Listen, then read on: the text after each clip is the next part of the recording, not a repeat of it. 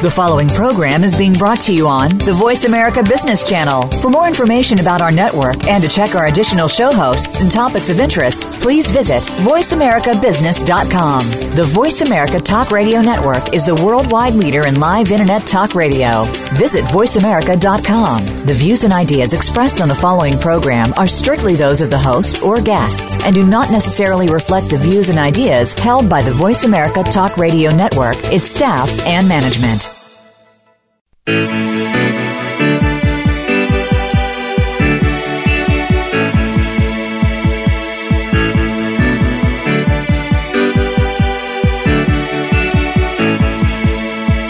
This hour of the Costa Report is brought to you by IBM. Big data at the speed of business. Welcome to the Costa Report. I'm Rebecca Costa, and thank you for joining me for another 2 hours of Straight Talk Radio. I want to take a moment to extend a special welcome to members of our armed forces who are joining us over the Internet, and also to the executive staff at Walmart Corporation in Bentonville for hosting my visit there last week. Thank you for your warm hospitality. In just a moment, the first African-American female to be elected to the United States Senate, Ms. Carol Moseley Braun, will be joining us. She calls herself a recovering politician, and in the next hour, we're going to find out about life after breaking a historic race and gender barrier. But before Ms. Braun joins the program today, let me tell you a little about her background. Carol Elizabeth Moseley was born in Chicago, Illinois, to a father who was a police officer and mother who was a hospital medical technician. Moseley was an exceptional student, earning her undergraduate degree from the University of Illinois and her law degree from the University of Chicago School of Law. She landed her first job as an assistant in the U.S. Attorney's Office in Chicago through 1977, when she turned her attention to becoming a representative in the Illinois House of Representatives, a position she served until 87. During her tenure, she was known for working on education, government, and healthcare reform, and rose to the post of Assistant Majority Leader. In 88, Braun assumed the role of Cook County Recorder of Deeds, allowing her to oversee hundreds of employees and manage the agency's multi-million-dollar budget. Then in 91, Moseley threw her hat in the ring for Senator of Illinois, and against all odds, she prevailed, catapulting her to become the first African-American woman to win election to the United States Senate. But if her colleagues were expecting Moseley to blindly vote along party lines, they were in for a big surprise. This was a woman who was used to thinking for herself. She voted in favor of the Common Sense Product Liability Act, the Balanced Budget Amendment, the Freedom to Farm Act, the Telecommunications Act, and in favor of a nuclear waste repository in Nevada, all in spite of her staunch liberal track record on social policy issues. She served on the Finance Committee, the Small Business Committee, the Banking, Housing, and Urban Affairs Committee, and authored the Education Infrastructure Act, aimed at channeling funds to underfunded schools in low-income neighborhoods. After retiring from the Senate in 99, Moseley was appointed ambassador to New Zealand and Samoa by President Clinton. When the assignment ended in 2001, she began teaching and pursuing one of her great passions, pushing the frontiers of sustainable farming, something we're going to hear a lot more about later in the program. It's my pleasure to welcome to the Costa Report a leader who's been forging new ground wherever she goes, Miss Carol Moseley Braun. Thank you for joining us today, Ms. Braun. Well, thank you so much. That was about the best introduction I think I've ever heard, and I'd like to copy it if I can. Thank you so much for that lovely introduction. Well, thank you for making time to be with us today. Now, earlier I mentioned that you call yourself a recovering politician, so I have to ask you whether you're recovering from blazing new trails as the first black female senator, or is it just politics in general? Well, it's electoral politics. Obviously, I stay concerned about community and engaged in my own way in the issues, but I'm not involved with the electoral, horse racing that's going on and getting involved in campaigns per se anymore. It's kind of difficult, but at the same time, there's so much that needs to be done. And I'm involved. I'm on the board of a homeless shelter, for example, and I'm involved with the National Organization for Women, and so I keep my fingers in the community pot, if you will, but I'm not involved in electoral politics anymore. And you sound happy about that. Do I? Yes, you do. You sound like you're very happy living this life and helping in the community. Well, I tell people I'm on my fourth career. All right, I've been a lawyer, I've been an elected official, I've been a diplomat, and now I'm an entrepreneur. And I'm learning every day, and I think that frankly that's the real challenge, to keep the gray cells, they call it, Poirot calls them, to keep the little gray cells working and learning. And I'm learning a lot as an entrepreneur. I'm actually having a chance to witness firsthand the result of some of the policy that I even helped make back when I was a legislator. And I'm in a place that I'm just passionate about, which is sustainability and sustainable agriculture. So this allows me an opportunity to not only learn, but also to engage a conversation about sustainable agriculture, about nutrition, about how we deal with permaculture and our planet in a way, and climate change. I get to be involved with all of those issues in a new way, and it's just a lot of fun. So now, in just a moment, we're going to be diving into your passion for biodynamic farming. But before we do that, let me ask you one more question about breaking the race and gender barrier, because that was historic. And but despite that historic achievement, there still seems to be very little diversity in government. Do you have any thoughts about that? Well, you look to the money. It's always, particularly now, I was in government at a time before the Citizens United decision, allowing corporations to engage in political donations and fundraising. And it was bad then. It's worse now. And it really is about money. And the money it becomes really a hurdle for people of color, for women, for people of different ethnicities, of different religions.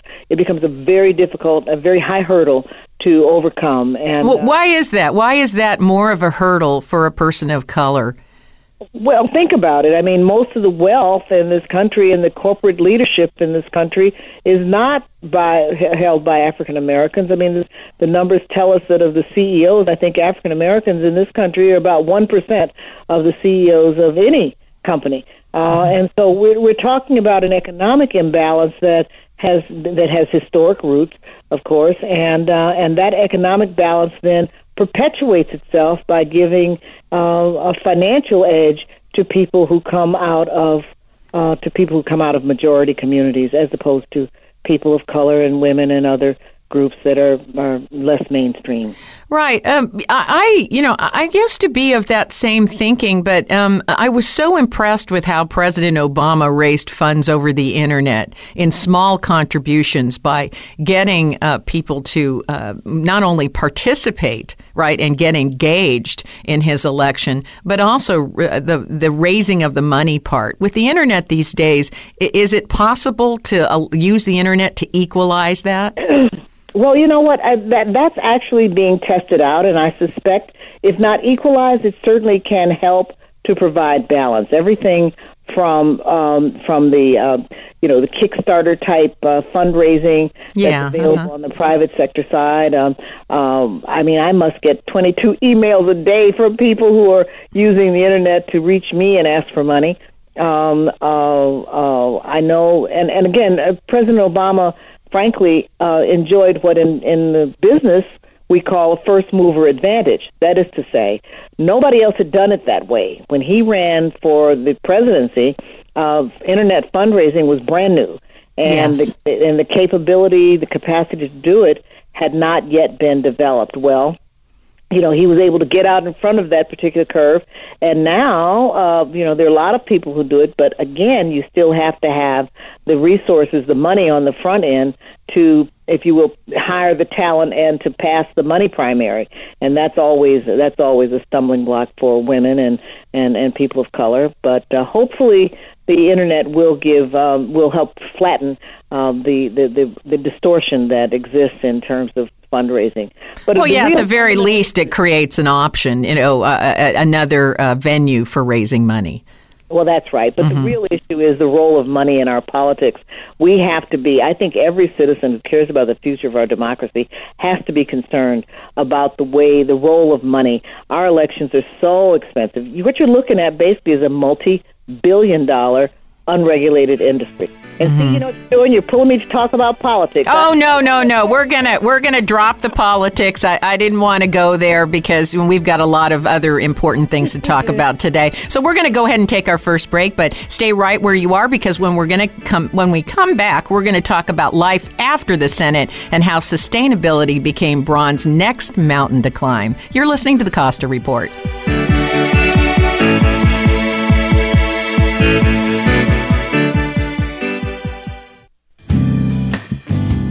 I'm here today with Scott Caraccioli of Caraccioli Cellars, and I have a question for you, Scott. What goes into making Method Champenois bubble? You know, it's a process that's really defined by the French government that we've taken and enacted into our wines, which really drive the quality of our sparkling project. So this is a process that the French government defines pretty specifically, and you remain faithful to that? Yeah, 100%. And in some places, we push it a little bit. Now, how do the bubbles translate on the palate? You know, it really gives you that vehicle, that mousse for the character of the sparkling wine, carrying the fruit and the complexity. It's the expression of the wine.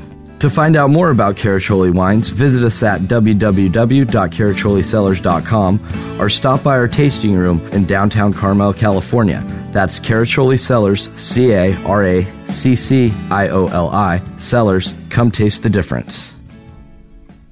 No matter what business you're in, what happens in Washington can make the difference between business success or failure. That's why understanding where government is headed is so important in today's competitive business environment. But where can you find experts who know firsthand the inner workings of our nation's capital? The American Program Bureau is your leading source for speakers whose experience offer unique insights into where U.S. policy is headed. Speakers like Seth Harris, former acting U.S. Secretary of Labor, Alyssa Mastromonaco, former White House Deputy Chief of Staff, and General Carl Eikenberry, former U.S. Ambassador to Afghanistan. For your next meeting or conference, contact the American Program Bureau at apbspeakers.com or 617-614-1600. That's apbspeakers.com. The American Program Bureau, making history, one speech at a time. Paid for by No on 45, Californians Against Higher Healthcare Costs. Major funding by Kaiser Foundation Health Plan Inc., WellPoint Inc., and Blue Shield of California. With a coalition of doctors, nurses, hospitals, health plans, and California employers. Special interests already control Sacramento. Now they're pushing Prop 45 to give one Sacramento politician control over our healthcare.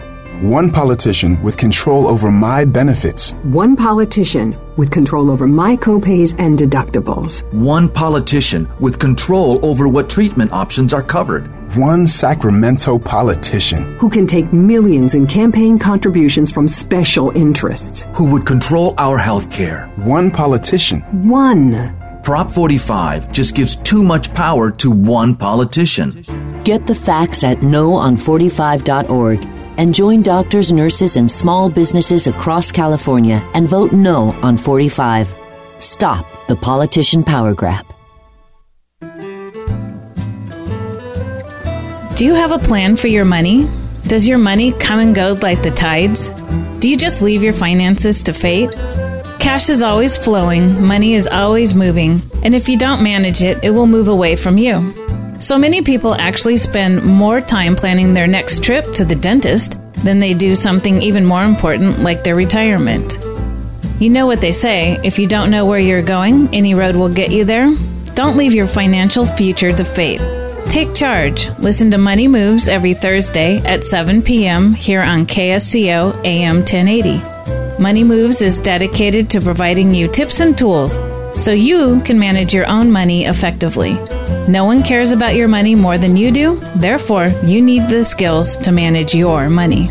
Listen to Money Moves every Thursday at 7 p.m. here on KSCO AM 1080.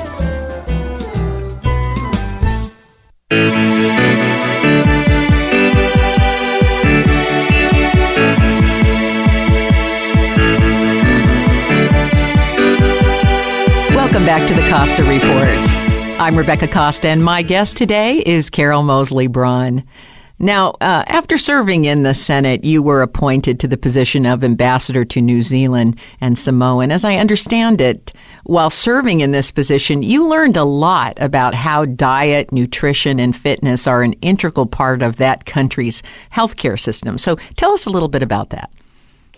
Well, thank you. I used to call myself ambassador to paradise because between New Zealand, which is just gorgeous, and Samoa and the Cook Islands and that whole area of the South Pacific, it was just such a beautiful place, and the people were always so nice to me.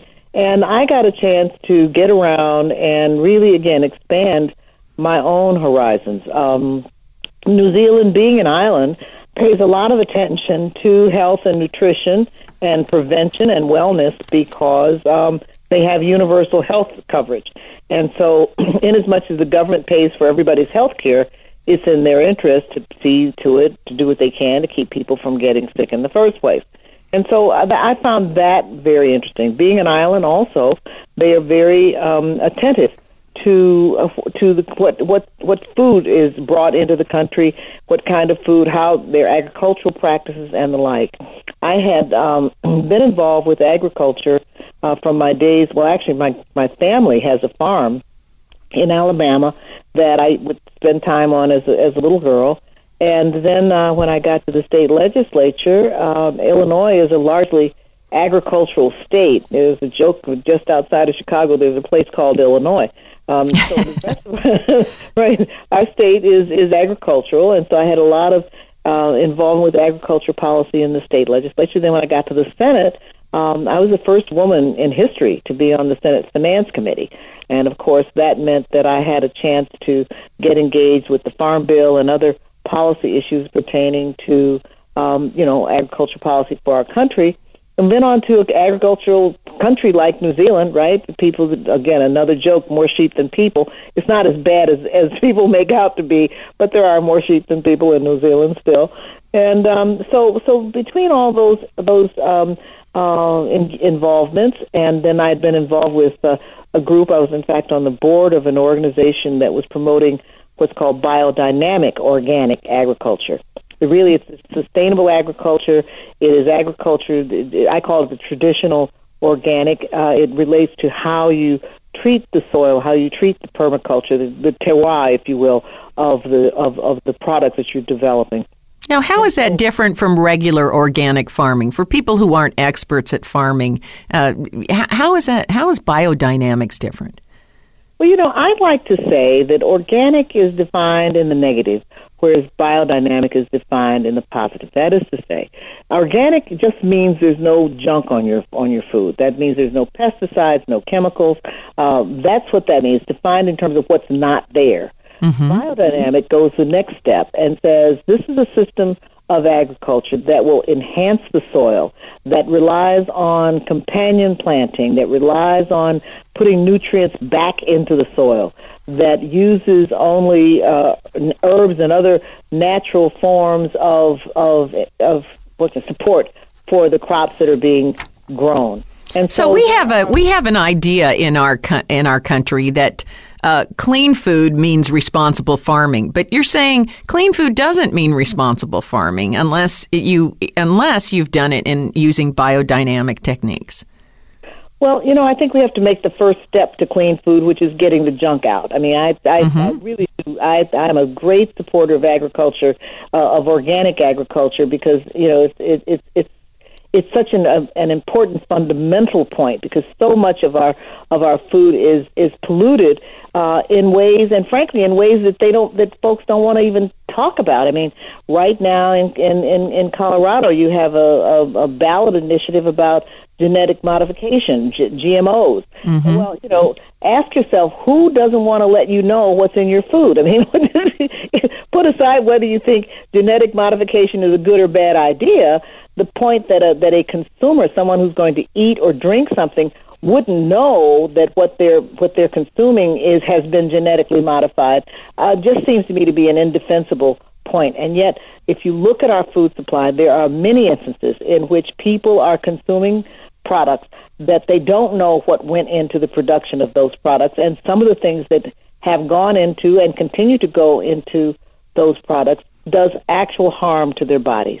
So I think that moving to the organic standard first and being concerned about not having, again, junk on the food and in production, that's the first step. And then I think the next step beyond that is focusing in on what are you doing about the permaculture? What are you doing about the land? Are you coming with agricultural processes that will enhance the quality of the soil as opposed to take away from it? And that's what biodynamic or agriculture. Now, you had made plans to restore your family farm, is that right? I did. I had wanted to. I'd wanted to restore the farm. It hasn't been farmed in a generation since I was little, and so I had wanted to go back there. And I'd actually gotten started with it when I came back to this country from New Zealand. But 9/11 got in the way, and my whole family is here in Chicago, and I just couldn't keep making the commute from Alabama and Georgia to Illinois on a weekly basis, and so I decided I'd resettle here in Chicago, and then after thinking about it, I decided to start my little company, my Biodynamic Organics, but we do some regular organic products, and that's how this company, how Ambassador Organics got started. Now, what kinds of products are biodynamic today? Oh, lots. We have their biodynamic teas. Well, outside of this country, tea doesn't grow here in the United States, and neither does coffee. But we have biodynamic teas, biodynamic coffee, biodynamic vegetables of every sort. So all the different produce you can find in biodynamic form, if the grower is inclined to label it as such. There's wheat. I mean, there's flours that you can get in terms of flour and meal and olive oil, of course. So really, milk. I mean, you go right across the board, and every product that you can think of that you can find in organic form, you can find in biodynamic form. And how can you find out if it's done biodynamically? Well, some people are beginning. That's a real industry. My son would call it mishkadoodle. Okay, so I like that word. But the fact is that there are not enough people who know what biodynamic is, and then there's precious little labeling of biodynamic. There's a group that certifies the biodynamics, and they're promoting more advertising, if you will, of the biodynamic source of our organic product, because they have to, by definition, be organic. I mean, you can't have biodynamic without it being organic. Right, but we need some kind of label like Intel inside, Well, I mean, some easy way to identify, right? Yes, the Demeter is Demeter, Demeter, like the goddess of harvest. But Demeter is the label for biodynamic certified products. Okay, well, we'll start looking for that label now, and I hope it shows up in more places. Now, we have to take another break. We'll be right back with more from Carol Mosley Braun. You're listening to the Costa Report.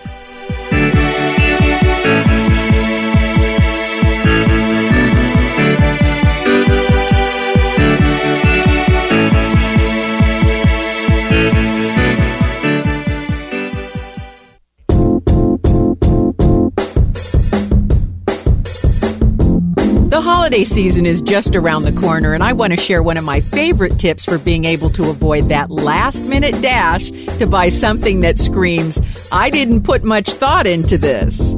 Now imagine a different scenario this year. Imagine the surprise on your loved one's face when they open the first page of the Watchman's Rattle and see a custom dedication in their name by the author. The best part is it's so easy.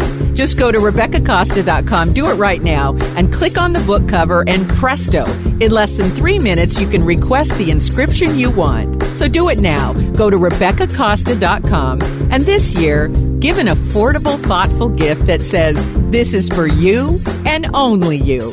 That's RebeccaCosta.com.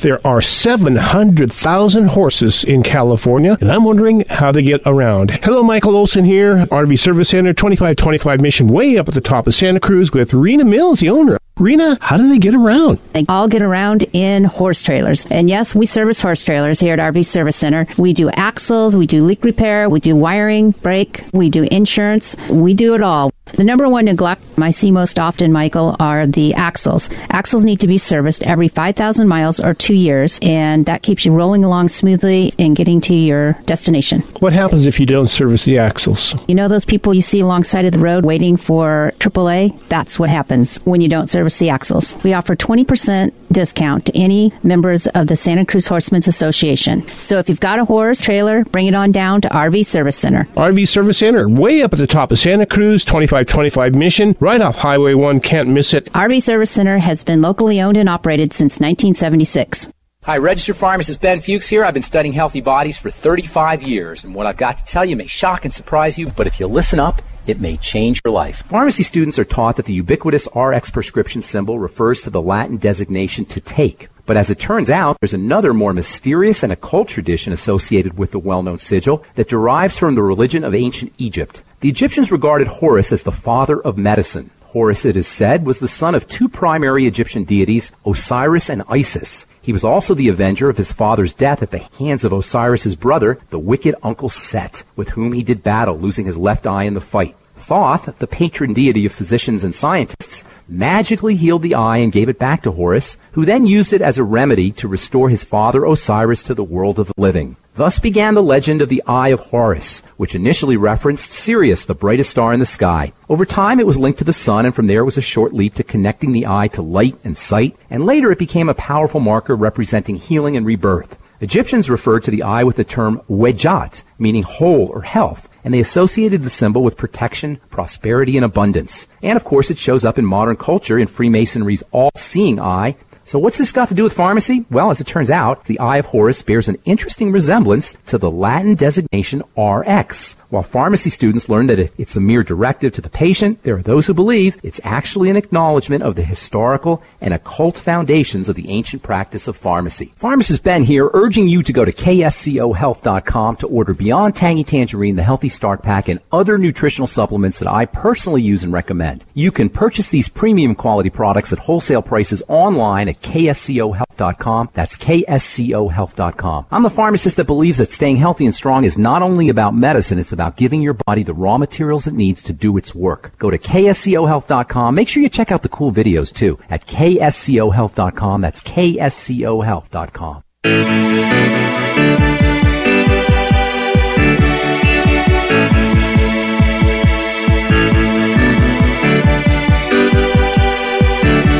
Welcome back to the Costa Report. I'm Rebecca Costa, and if you're just joining us, my guest today is Carol Mosley Braun. And before the break, you were giving the labeling for biodynamically grown products, which is it Demeter? Demeter. Demeter, as in the god of harvest. That's right, of the goddess of harvest. That's the goddess of harvest, Demeter. So hopefully we'll be looking for those labels. Now, in New Zealand, the government is quite aggressive when it comes to legislating requirements for clean food and also sustainable farming. So do we need more government leadership in these areas, or is this a case where consumer demand will naturally solve the problem?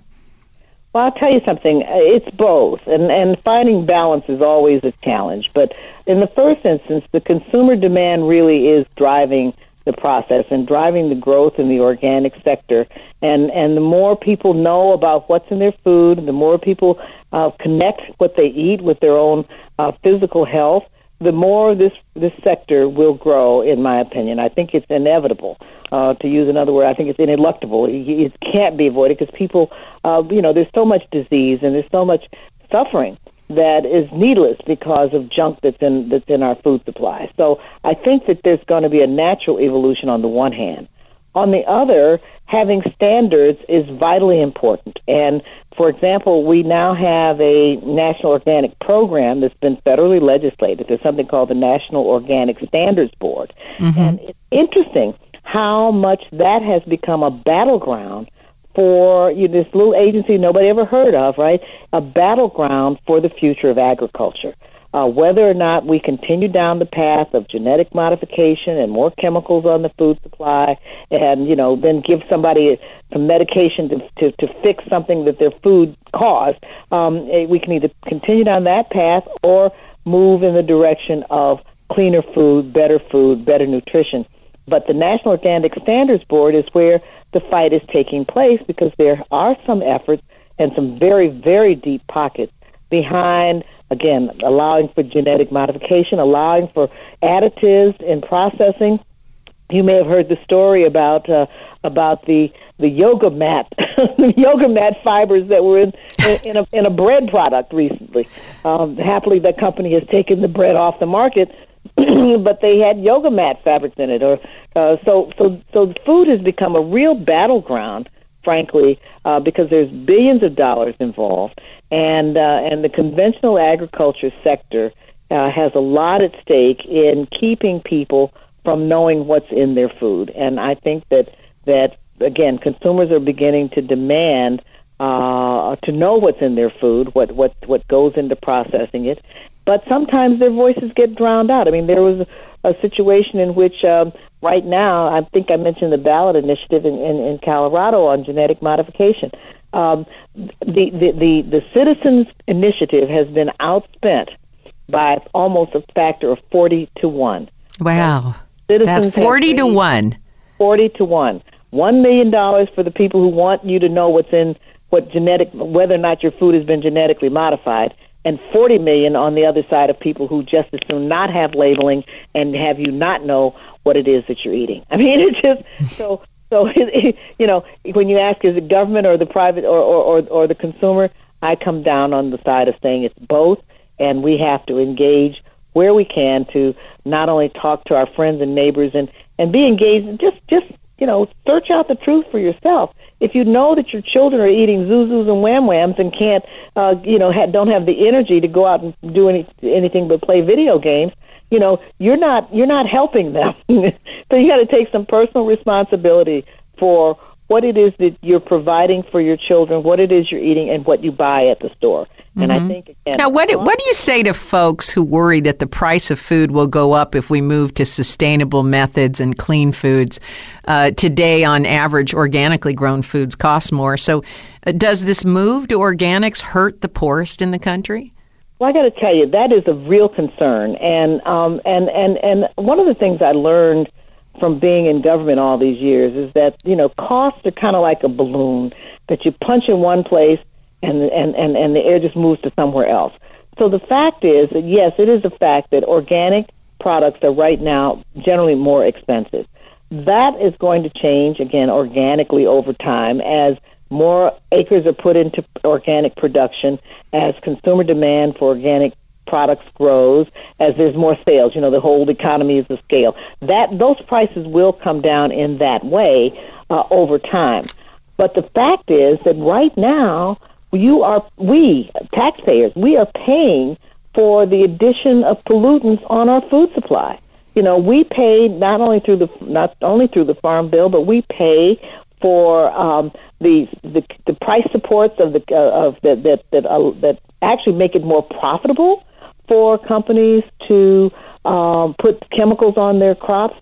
There's a whole set of relationships, economic relationships, that taxpayers are supporting that in turn support bad health, which then in turn supports people having to rely more on a healthcare industry that comes to their aid with a pill, again, for something, in many instances, for things that could have been, if not prevented, then ameliorated on the front end by prevention. Yeah, I always thought it was funny when the telephone company made me pay not to print my name in the telephone book back when we had telephone books. And I always thought it was weird that I had to pay more money when you didn't have to pay to put the pesticides on my food. I thought those should be savings for me, but all those things seem to be backwards, don't they? Well, but that's where you ask the question about government. That's where the role of government comes in. I mean, the fact is, it shouldn't. Logic tells you that if you don't put chemicals on a tomato, that tomato should be cheaper than the one you put chemicals on, right? Well, I thought not having my name in the phone book saved them a little ink. It should. But no, we kind of live in a backwards world. I have to pay to have you not spend money. I don't completely understand it. You would think that organic food might be cheaper, but you do point out, and you know, I've researched a lot of the presentations that you've made on biodynamic farming, and one of the things that you point out is the more consumer demand there is, the prices will come down. That's exactly right. That's exactly right, and that really is that's the place where every citizen, every person who eats is empowered, because every person makes a decision with every forkful of whatever it is, whether or not you're going to choose the polluted product or one that's clean, or you choose the clean food, and that's a decision that nobody can make you eat a genetically modified tomato if you know that it's genetically modified in the first place, and if you choose not to put pollutants or toxins in your body. I mean, that's a matter of individual choice. And so the more we talk about this and let people know that they have the power to change the whole game, they can change the way the Farm Bill works. I mean, we've had to fight to hold on to the organic program, but quite frankly, one of the issues, for example, in putting more acreage into organic production is the fact that the soil has to be clean. That is to say, the soil has to be clean and free of pesticides for 3 years before an organic certification can be given. Yes. So for many farmers, that's very difficult to do. You know, you just take your land out of production for that long a period of time, and so the transition from conventional farming with chemicals to organic farming without has costs associated with it. And the more the demand we have, the more on the consumer demand on the one hand, but the more government can step up and say, okay, we're going to help the organic farmer as much as we help the farmer who's putting, you know, all these chemicals on his crops, his products. If we can push things in that direction, I think we'll be able to increase the organic supply and at the same time bring the prices down.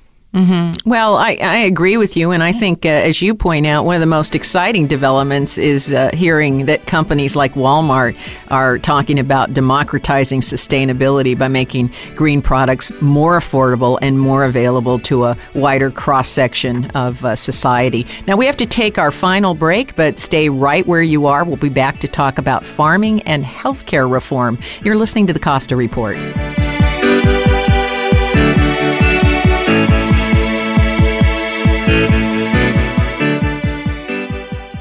Do you love creating salads as much as you enjoy eating them? Hi, I'm Amy Tobin, cookbook author and culinary expert. Dole inspires fresh and wholesome dishes for any meal with their wide selection of salad blends and all-natural salad kits. From the mild and tender texture of sweet butter lettuce to the crunch of classic romaine sprinkled with colorful shredded carrots and red cabbage, Dole has over 30 salad blends to satisfy every palate. If you're looking for the ultimate in convenience, try Dole's unique salad kit combinations that include farm-fresh lettuces and vegetables, mouth-watering all-natural toppings, and specially made dressings. It's all you need to make a distinctively delicious salad. The possibilities are endless.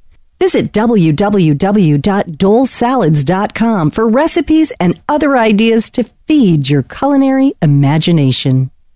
As a scientist who works hard to stay on top of current events and trends, I know how easy it is to get caught up in the details of a story and lose sight of the big picture. What is happening to society as a whole? Where are we headed? Why does it feel as if there's greater instability, unrest, and danger in the world? The truth is, very few of us have time to contemplate these questions. And if we're waiting for our leaders or the media to paint a clear picture, well, we may be in for a long wait. That's why I'm urging you to grab a copy of The Watchman's Rattle. Do it now. Go to RebeccaCosta.com. Find out why scientists, government leaders, and the heads of the largest corporations in America are waking up to a newly uncovered pattern of human behavior.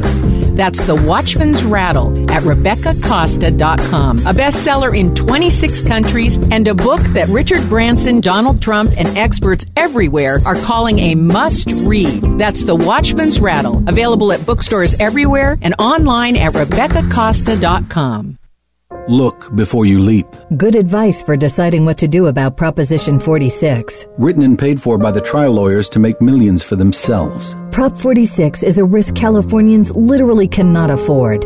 That's the warning from state budget experts who've carefully studied Prop 46. The experts conclude Prop 46 would increase state and local government health care costs by hundreds of millions of dollars annually. In fact, Prop 46 will increase our total health care costs by billions of dollars in just a few years. That's up to $1,000 more for a family of 4 every year. And taxpayers like us will be on the hook for it. The San Francisco Chronicle says Prop 46 overreached in a decidedly cynical way. In fact, every major newspaper in California opposes it. Those are the costs. Those are the risks. And why to vote no on Prop 46? Paid for by No on 46, patients, providers, and healthcare insurers to contain health costs, with major funding from the Cooperative American Physicians IE Committee and the Doctors Company.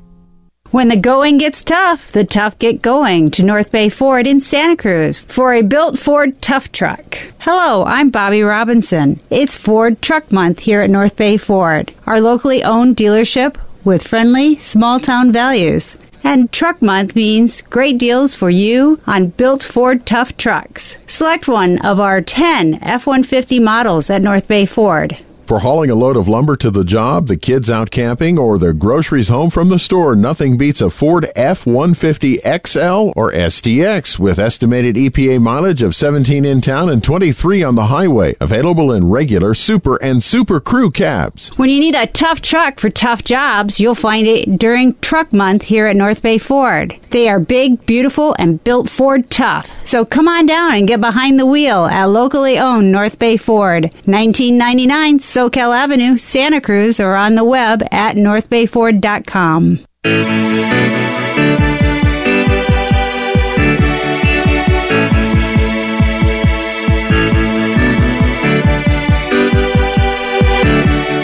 Welcome back to the Costa Report. I'm Rebecca Costa, and my guest today is former Senator Carol Moseley Braun. Now, there's been a lot of talk about health care reform, but so far, all the focus this first year has been on enrollment and getting people who had no insurance coverage to get them covered. We haven't been able to tackle reducing costs in any way. So when it comes to taking on the real source of many illnesses, which is what we put inside our bodies and also our lifestyle, it feels like we're light years away from getting around to that. And some people feel that that's a matter of education at the earliest possible age, something schools in collaboration with parents have to take on. But others want government intervention, such as the recent case where one state tried to limit the size of soda which could be sold. And they argue that the government's going to end up footing the bill on the back end in terms of health care, so it should have some say on the front end. Do you have any thoughts about that link between nutrition and fitness and health care reform? I'm sorry, I just choked just a second ago. You're right. I do have lots of thoughts, but let me just say this.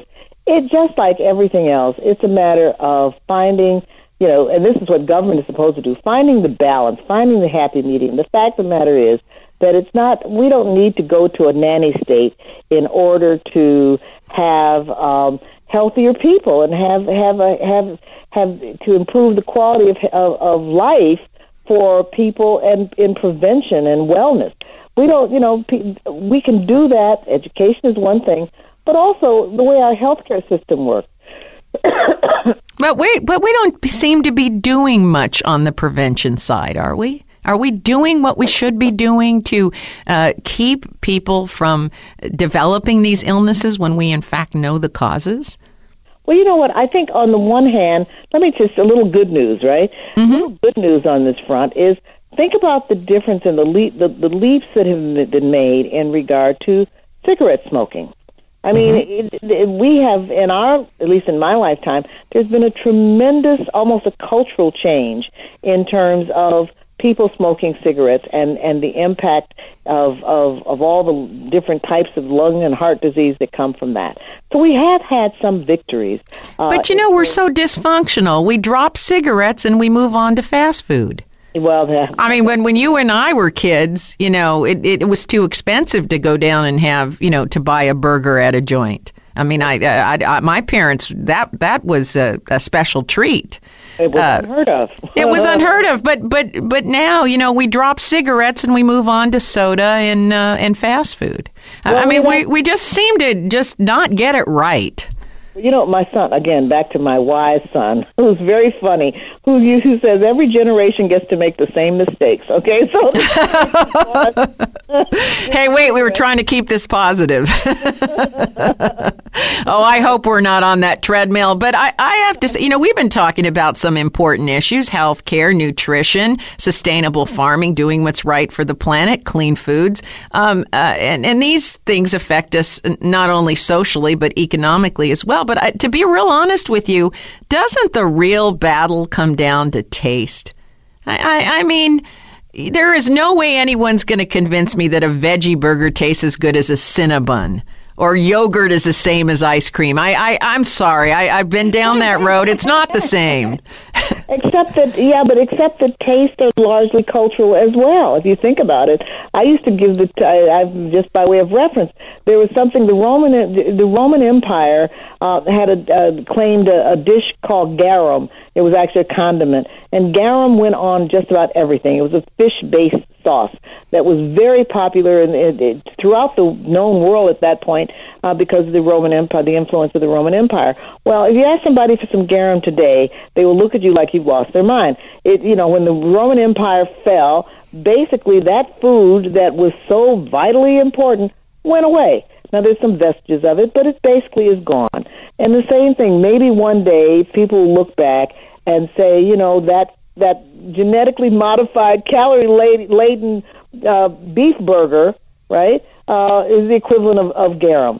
But it's a matter of taste. It's a matter of consumer taste. And so I guess it is a matter of consumer taste. I agree with you completely. But I'm a biologist by training. I know that a Cinnabon has no value to my body and is full of poison. And I should not eat a Cinnabon ever again the rest of my life. But if yummy because your taste buds tell you. If I even walk through a mall and smell one, I have to have one. and there's no excuse for me, So what I want the folks that develop healthy foods to make something that will trick me and think I'm eating a Cinnabon, but not if they have to make a paragraph go with it.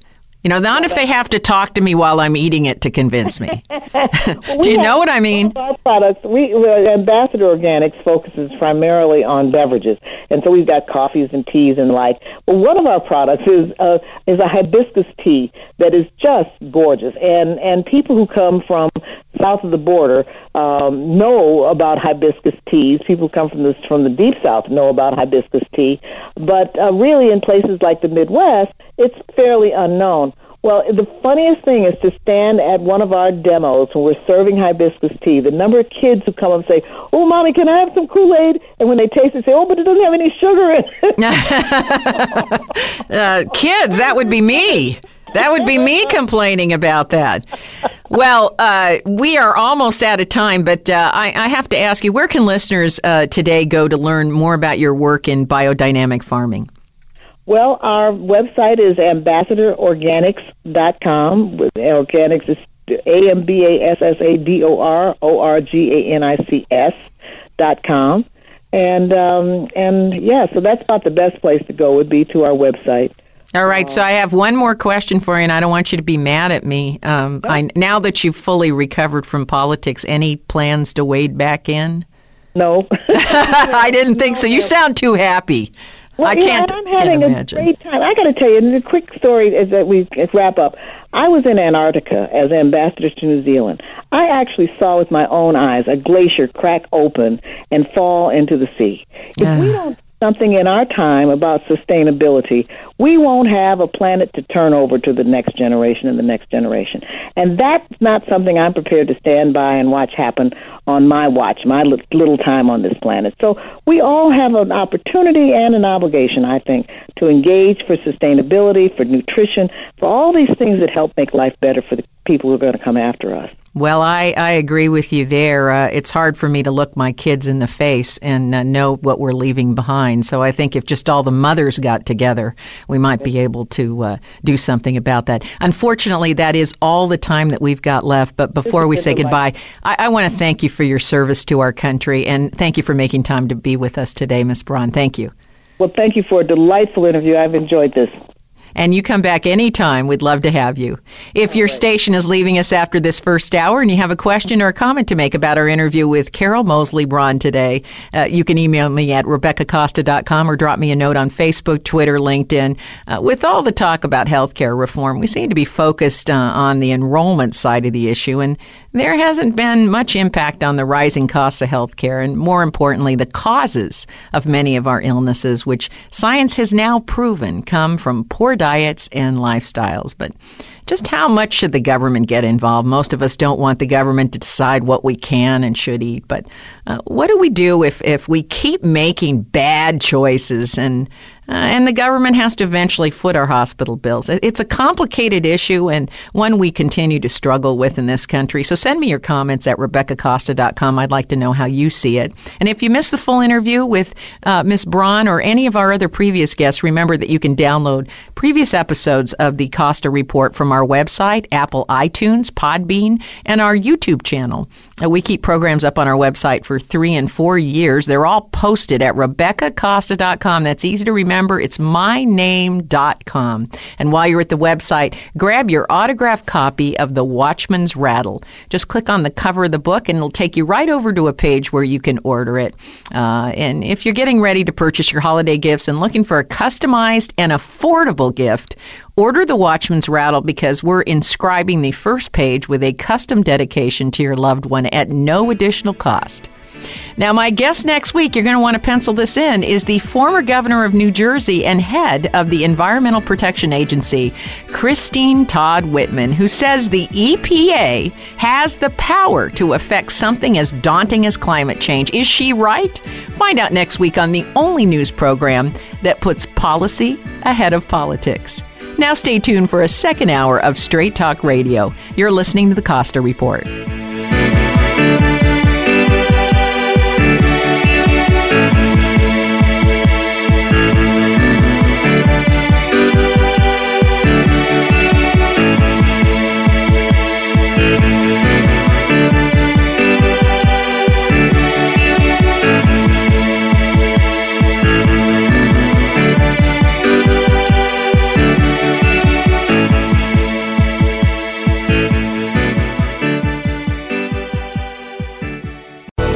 Thanks again for listening to the preceding program, brought to you on the Voice America Business Channel. For more information about our network and to check out additional show hosts and topics of interest, please visit voiceamericabusiness.com. The Voice America Talk Radio Network is the worldwide leader in live Internet talk radio. Visit voiceamerica.com. The views and ideas expressed on the preceding program are strictly those of the host or guests and do not necessarily reflect the views and ideas held by the Voice America Talk Radio Network, its staff, and management.